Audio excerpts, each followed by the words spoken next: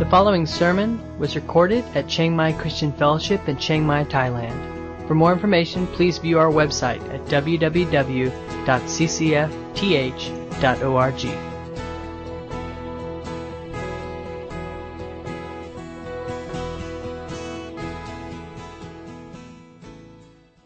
The gospel, the very same gospel that you and I live in and under. Right? So what God was doing with Abraham is exactly what He is doing with you and I. All right? And the message and story of the Old Testament is very much the message and story of the New Testament. It's one story, and it's the story of the gospel of Jesus Christ, and it began in a significant way with Abraham. Later on in Galatians 3, it says this, 3:20 and 29, there is no longer Jew or Gentile, slave or free, male or female. Okay, now there's no distinctions. For you are all one in Christ Jesus. And now that you belong to Christ, you are the true children of Abraham. Okay, so you are, in that sense, Israelites. Okay, you are the fulfillment of what God began in Abraham. And to be a believer is to be a child of Abraham. All right? You are the true children. You are His heirs. And God's promise to Abraham belongs to you. So the deal is this: if you're not walking in the promise of Abraham, you're missing out on the fulfillment and accomplishment of God's salvation. All right? So what does all that mean?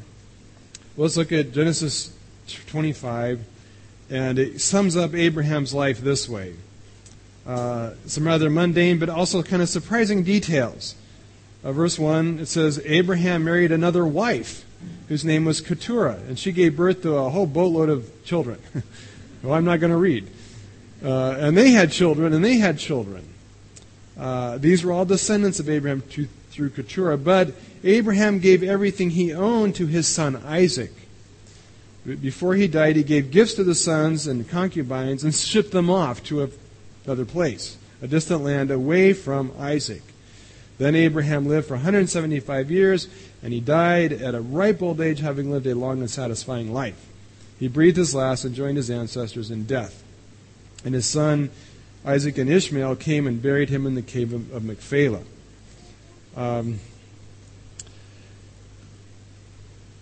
Abraham, it says, finally, died thoroughly blessed of God. Okay, and it concludes that he, in turn, blesses or passes on this blessing to Isaac.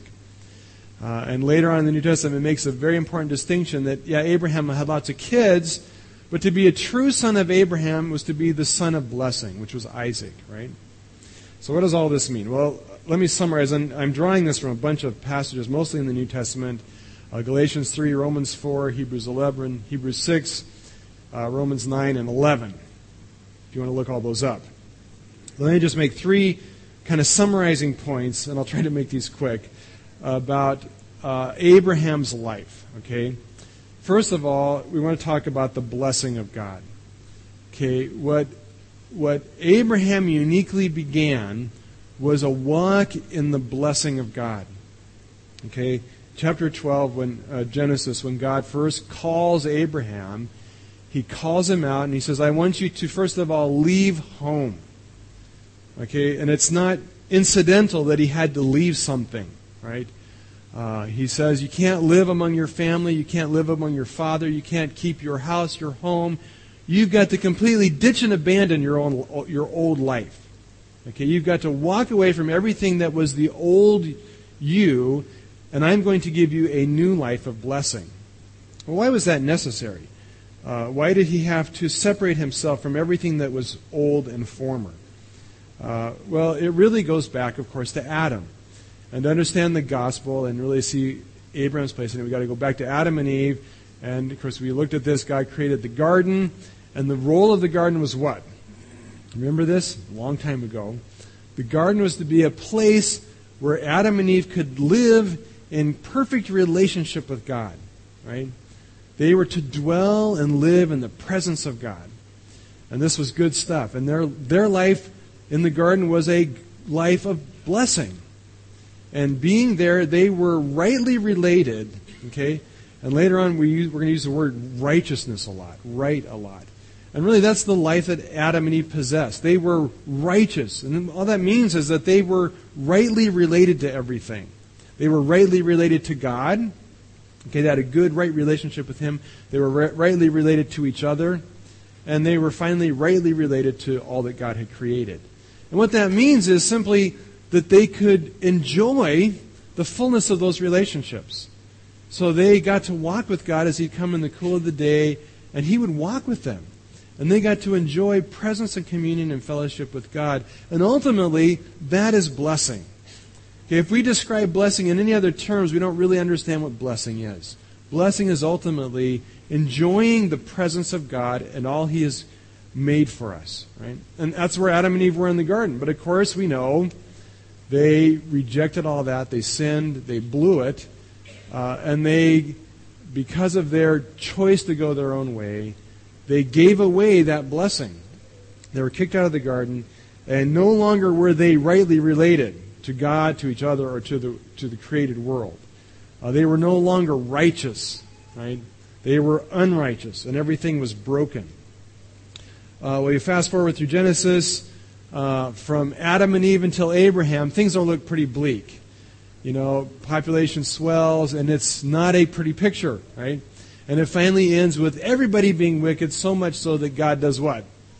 Floods the earth, destroys every living thing, right? Because of the wickedness, because of the unrightness. Starts over with Noah, gets off to kind of a rough start, actually. The last scene is Noah getting plastered drunk, laying naked in his tent, you know, while one son is being quite perverse toward him. Not a great start for round 2, right? Continues on, you got the Tower of Babel. Again, people just going out of control in wickedness and evil, going their own way, separate from blessing. And then right on the tails of the Tower of Babel are these words. God goes to Abraham and calls him and says, leave your home, right? And first of all, God's call is that He would leave behind all that old life. Leave behind the world of sin, the wickedness, the unrightness that had characterized humanity up to that point. And He says, go to a land of blessing. I'm going to give you this new place, a new life, and I'm going to bless you immensely. All right? And it's important to see that what God is calling Abraham to ultimately is a return to the blessing of the garden. All right? He doesn't just mean you're going to get filthy rich, okay? Blessing must be seen what? In context of right relationship with God, of enjoying communion and fellowship with Him. And that's exactly what God calls him to. The New Testament looks at it this way. In Romans 4 it says this, the Scriptures tell us Abraham believed God and God counted him as righteous because of his faith.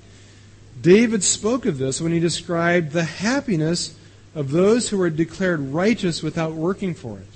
Okay? Oh, what joy for those whose disobedience is forgiven, whose sins are put out of sight. Yes, what joy for those whose record the Lord has cleared of sin. Now, is this blessing only for Jews, or is it also for the uncircumcised? Okay, the blessing that God was calling Abraham to was a life of joy with God, of his life being cleansed and forgiven, the unrighteousness being converted, changed to rightness before God. Hebrews 11 puts it this way. It was by faith that Abraham obeyed when God called him to leave home and to go to another land that God would give him as his inheritance. He went without knowing where he was going. Abraham was confidently looking forward to a city with eternal foundations, a city designed and built by God. All these people died still believing what God had promised them. They did not receive the promise yet, but they saw it all from a distance and welcomed it.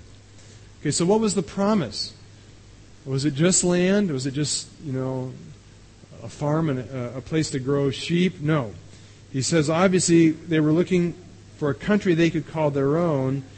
If they had longed for the country they came from, they could have gone back, but they were looking for a better place, a heavenly homeland.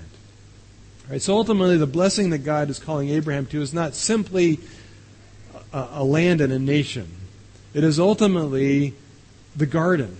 Okay, He is calling him back to the garden, to a heavenly homeland, to once again having right relationship with God.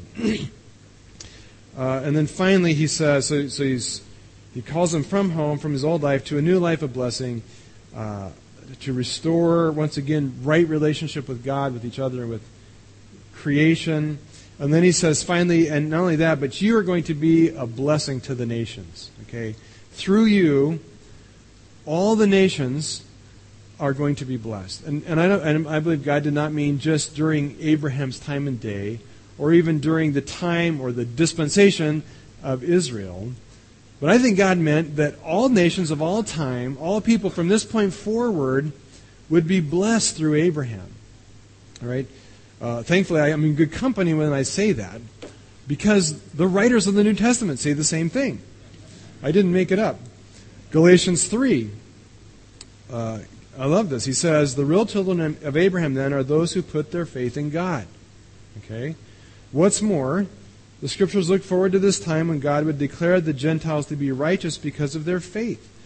This was the gospel Abraham proclaimed long ago when he said, all nations will be blessed through you. So, all who put their faith in Christ share the same blessing Abraham received because of his faith. So there it is again, right?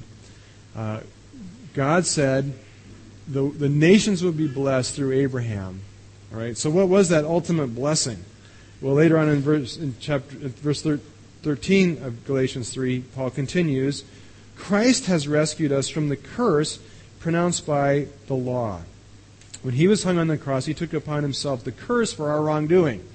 Okay, so we know that. Jesus is the gospel, right? His death purchases our redemption.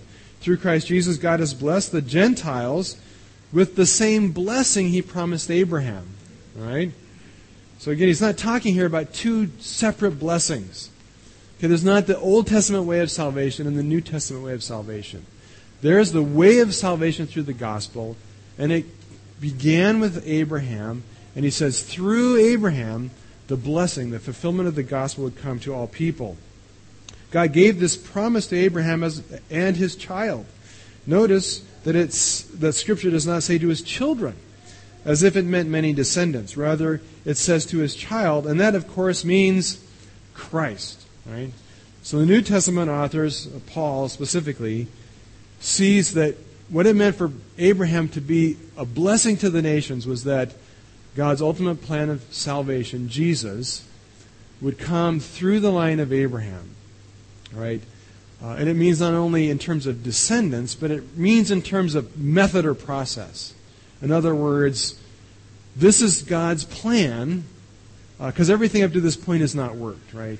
It's in it in the flood, it's in it in Babel, and God is now starting a new work where He is going to call men to leave home, come to the land of blessing, and meet with God through the agency and work of Jesus on the cross, right? Now, of course, Abraham didn't see all that. He didn't understand all that. He saw it in terms of a faint and dim picture, right? And he believed it, but not in all its detail. But of course, we see the whole picture unfold. And in fact, the rest of the Old Testament is giving us bits and pieces of the picture of what Jesus did. All right, so that's the blessing of God. Secondly, when we think about Abraham, we have to think in terms of the promise of God. His life was all about the promise. Now you may say, well, what's the difference between the promise and the blessing? Isn't the promise the blessing? Well, in a sense it is. But let me distinguish it this way. The blessing is what God gave, okay, the what. The promise is really the how, okay. He promised to give Abraham a blessing, right? The blessing was the gospel. How He gave it was through promise. And this to me is just remarkable, okay. The God of Genesis is the creator God who made everything, right? Created everything. Sovereign over all things. And it would have been quite easy for God to walk away from the Tower of Babel and say, you guys are hopeless, right? And I'm washing my hands of this science project, okay? It's just a bad idea, right? But instead, what He does is He comes to Abraham and He makes him a promise, right? And it's really important and significant to see that in Genesis, God's promise originates with himself, right?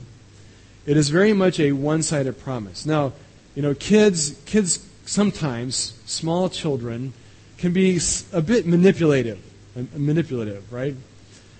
They want things, and they'll beg you for things, and then when you finally just get annoyed and you say, okay, you can have a cookie, or you can have whatever, then they say what? Promise me, right? Promise me that you're going to come through on your word, right? But that's not the nature of the promise in Genesis. Okay, you don't see Abraham seeking God. You don't see Abraham looking for God. You never find Abraham anywhere in the whole story pleading for anything for God for himself. Now, he pleads for things for other people, but never pleading anything for himself.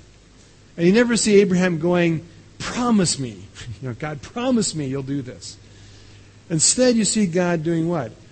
On his own initiative, without Abraham even having a clue, coming to Abraham and promising him blessing.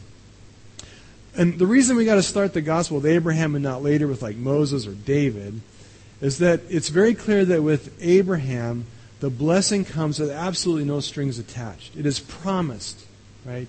It is initiated by God. It's completely begins and ends with God. And none of it's dependent on anything about Abraham. Okay, God doesn't say, Abraham, you're such a good guy.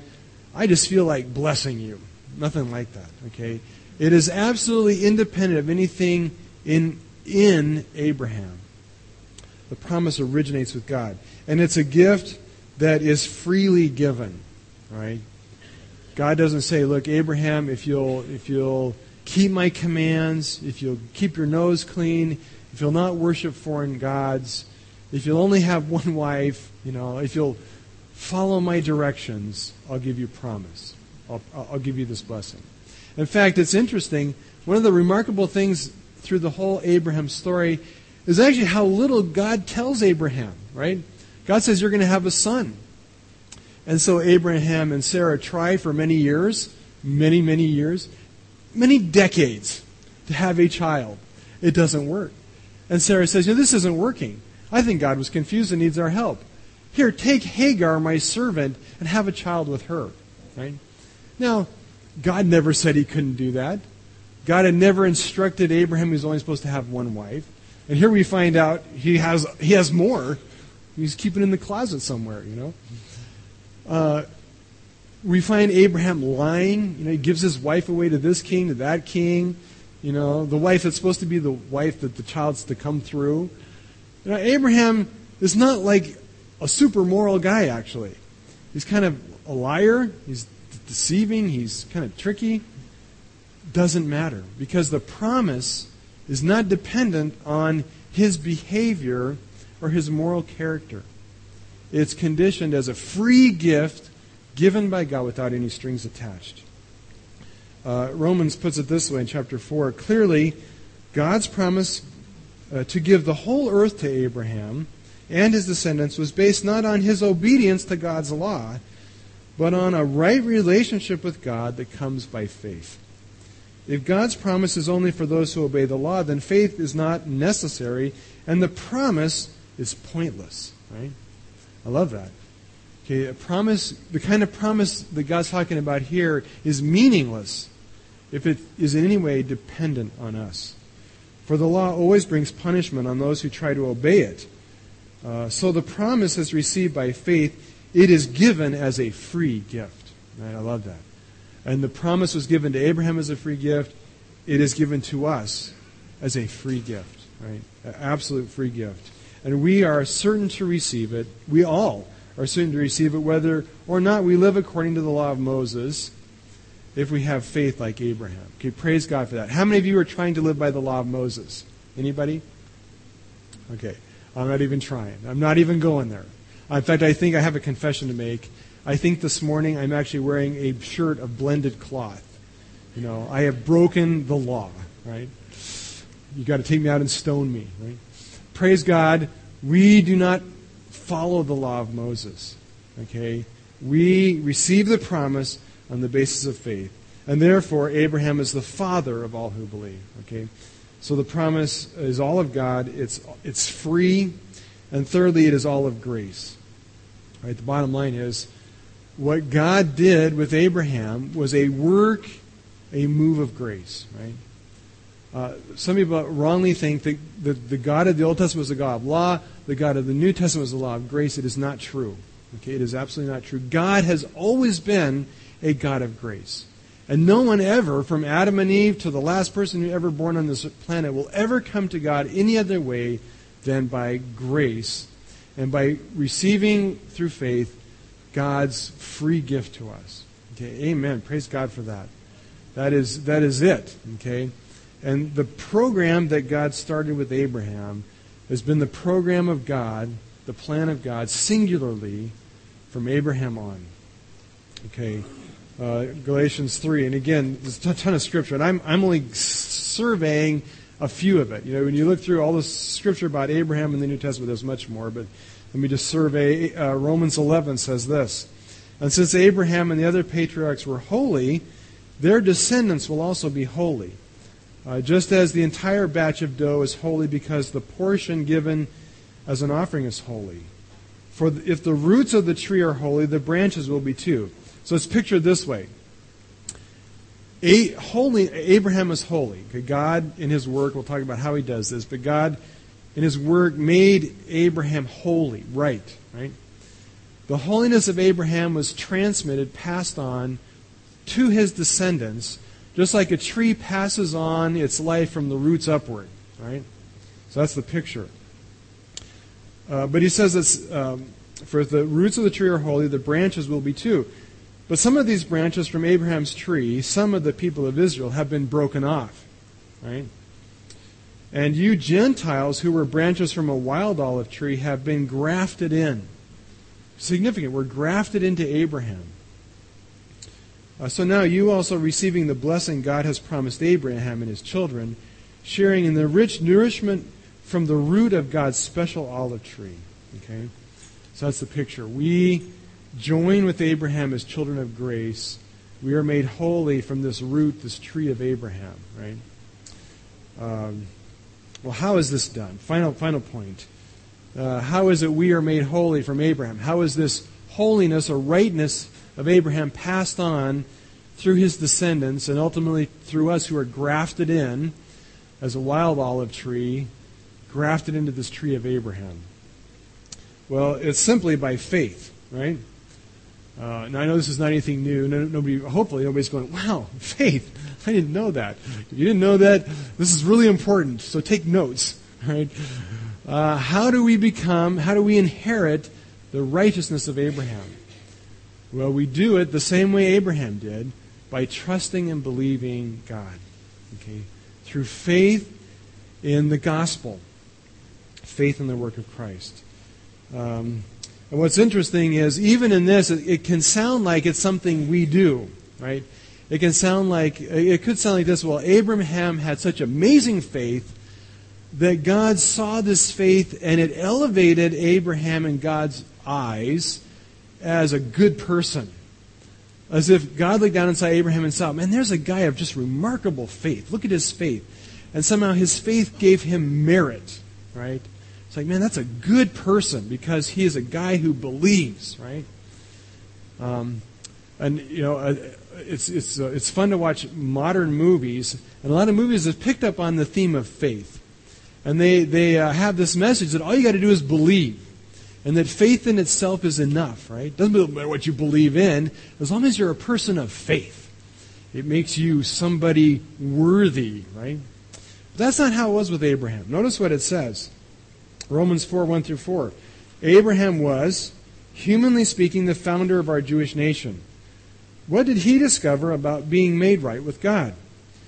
Well, if his good deeds had made him acceptable to God, he would have had something to boast about. But that was not God's way. Okay, there's nothing in Abraham that made him worthy, not even faith. Okay, faith did not make him worthy of deserving God's grace. For the Scripture tells us Abraham believed God, and God counted it or reckoned it to him as righteousness because of his faith. This is an amazing thing. faith doesn't even make us good. Okay? Faith did not make Abraham good. Instead, all it did is it changed the way God did his accounting. Right? So the word reckon means count for something. And what God said is, Abraham, you're wicked. You're sinful. You are under the curse of sin. But because you're willing to believe in what I have done for you, I am going to count that towards your account as goodness, as rightness. So Abraham's faith did not make him righteous. Okay? God made Abraham righteous, counted it to him because of his faith. Huge difference. A huge difference. There's nothing magical about your faith. There's nothing powerful about your faith. It's just that God receives it as the one thing, only thing, you can do to receive his gift. And then he counts to your account righteousness. Whose righteousness? Well, Paul tells us it's the righteousness of Christ, right? He puts to our account the righteousness of Christ because we believe in what Jesus has done. So we are made right with God. In other words, through our faith, through his reckoning, we are now restored to a right relationship with God. We receive and inherit the garden again. That's the blessing of Abraham. Clearly, Romans 4 again. Clearly, God's promise to give the whole earth to Abraham and his descendants was not based on his obedience, but on a right relationship with God that comes by faith. So here's the whole deal. We are made right with God simply by believing what God tells us, right? Last thing. And by the way, that rightness means we're now rightly related to God. We should be rightly related to each other, and we're being rightly related to creation again. Okay? It's a process. You know, if you had a fight with your spouse this morning, just remind yourself it's a process. You know, it's not finished yet. We're working on it. But you should be being rightly related in all these relationships as the gospel does its work. Last thing. It requires faith, right?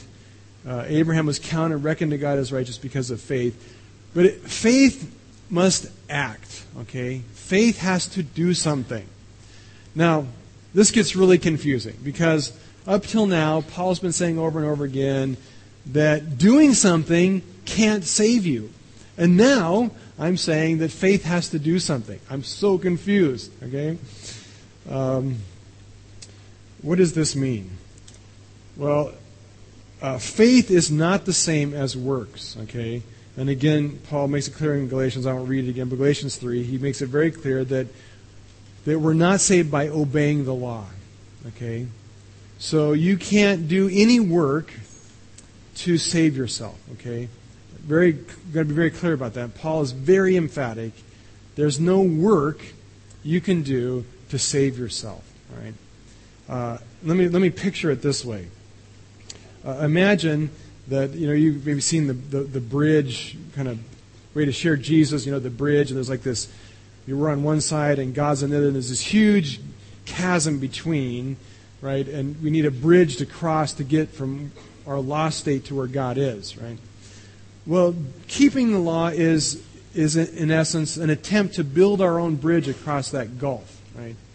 By doing good deeds to establish our own righteousness, right? To make ourselves good enough, right enough, to unite ourselves, to go across the chasm and be with God, okay? And Paul says you can't do it. You cannot be good enough. You can't ever build your own bridge to bridge that gap, right? But James says, and also in Hebrews, it says that faith requires obedience. Hebrews says this, it was by faith that Abraham obeyed God. Okay? Faith requires obedience. Okay? If you don't have obedience as part of faith, your faith is nothing. Right? James puts it this way. He says, you say you have faith, for you believe there is one God. Well, good for you. The demons believe this and tremble. How foolish. Can't you see that that faith without good deeds is useless? Don't you remember that our ancestor Abraham was shown to be right with God by his actions when he offered his son Isaac on the altar? You see, his faith and his actions worked together. His actions made his faith complete. Okay, and then he quotes the same verse Paul does. And so Abraham believed God, and it was counted to him as righteousness because of his faith. Here's the picture. We're back at the gulf, the chasm thing. We're on one side. God's on the other. There's this huge chasm in between, right? We tried to build our own bridge. It didn't work, right? Decided we can't build the bridge. So Jesus came, and Jesus, by his own death and resurrection and life, built the bridge, right? The bridge is there. Okay, there's nothing we can do to add to the bridge. It's perfect and complete. But we're still standing on this side, and God's on that side. If faith is simply saying, "Yep, I believe in that bridge. That is a great bridge. I love that bridge. I believe Jesus built that bridge. I believe Jesus built it by his death. I love that bridge." But I stand on this side and I never take one step onto the bridge. Okay, I don't really have faith. Right? Maybe some of you have been on some of these really high bridges. They just, in the Grand Canyon in the United States, they just built this, what they call a skywalk. And it's this glass bridge that shoots out, 100 feet out over the Grand Canyon. So when you walk out, you're on this glass pane looking like thousands of feet down. And I saw this video of how they built it. And, people would go out there just shaking as they would creep out onto this bridge because it's kind of creepy. You're out there just hanging over this huge gulf, right? Faith was taking steps out and putting your weight on that bridge, right? Okay, that is true faith. When you take steps to put the weight of your life on the work of Jesus, right? Abraham could have said, "Yeah, God, that is cool. You gave me this new land. I'm so excited. And I believe with all my heart that you're going to bless me. And one of these days, I'm going to get around to going there and visiting it," right? Would that have been faith? That would not have been faith, right? Faith required him to obey what God said and go, right? To go.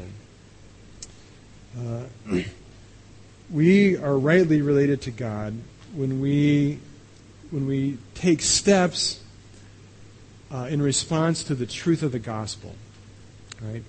If we're not in our life, there is not tangible obedience, okay? If we're not changing who we are as a person, if we're not leaving our old home and on a serious journey to the new home, right, we really don't have faith, right? If we are trying to make ourselves good enough before God by doing good things, okay, that's not faith, right? If we're trying to perfect ourselves and prove to God what a good person we are by all our hard work and labor, okay, that's not the obedience of faith. But if we're saying, I know that Jesus, through his death, has restored everything that was lost in the garden, and I want to simply enjoy right relationship with God, and I'm going to start taking steps to enter into that right relationship with him, that right relationship with people around me, okay, and I'm going to actively do what I can to enjoy those relationships. Okay, that's faith. And God says, I will reckon it to you. I will change your life, right? Let's pray. Father, we just really do stand in awe at the miraculous story of the Bible. A story of your grace and redemption. And Lord, it's just amazing that it is all of you, that it all originated with you. It comes to us freely as a promise of grace. And all you ask us to do is just believe it. And to believe it to an extent that we actually take steps in our life to move toward it, to move towards you. And Lord, what you mostly call us to is a life in your presence, enjoying and celebrating you. Lord, that's the gospel. And that's really the story of Abraham. And it really needs to be the story of our own life. So, Lord, I just pray that we would have that kind of faith, and we would have that kind of experience of a life of blessing, a life lived in your presence, filled with your Spirit. Lord, that's what you call us to. And we pray that we would experience that today. In Jesus' name, amen.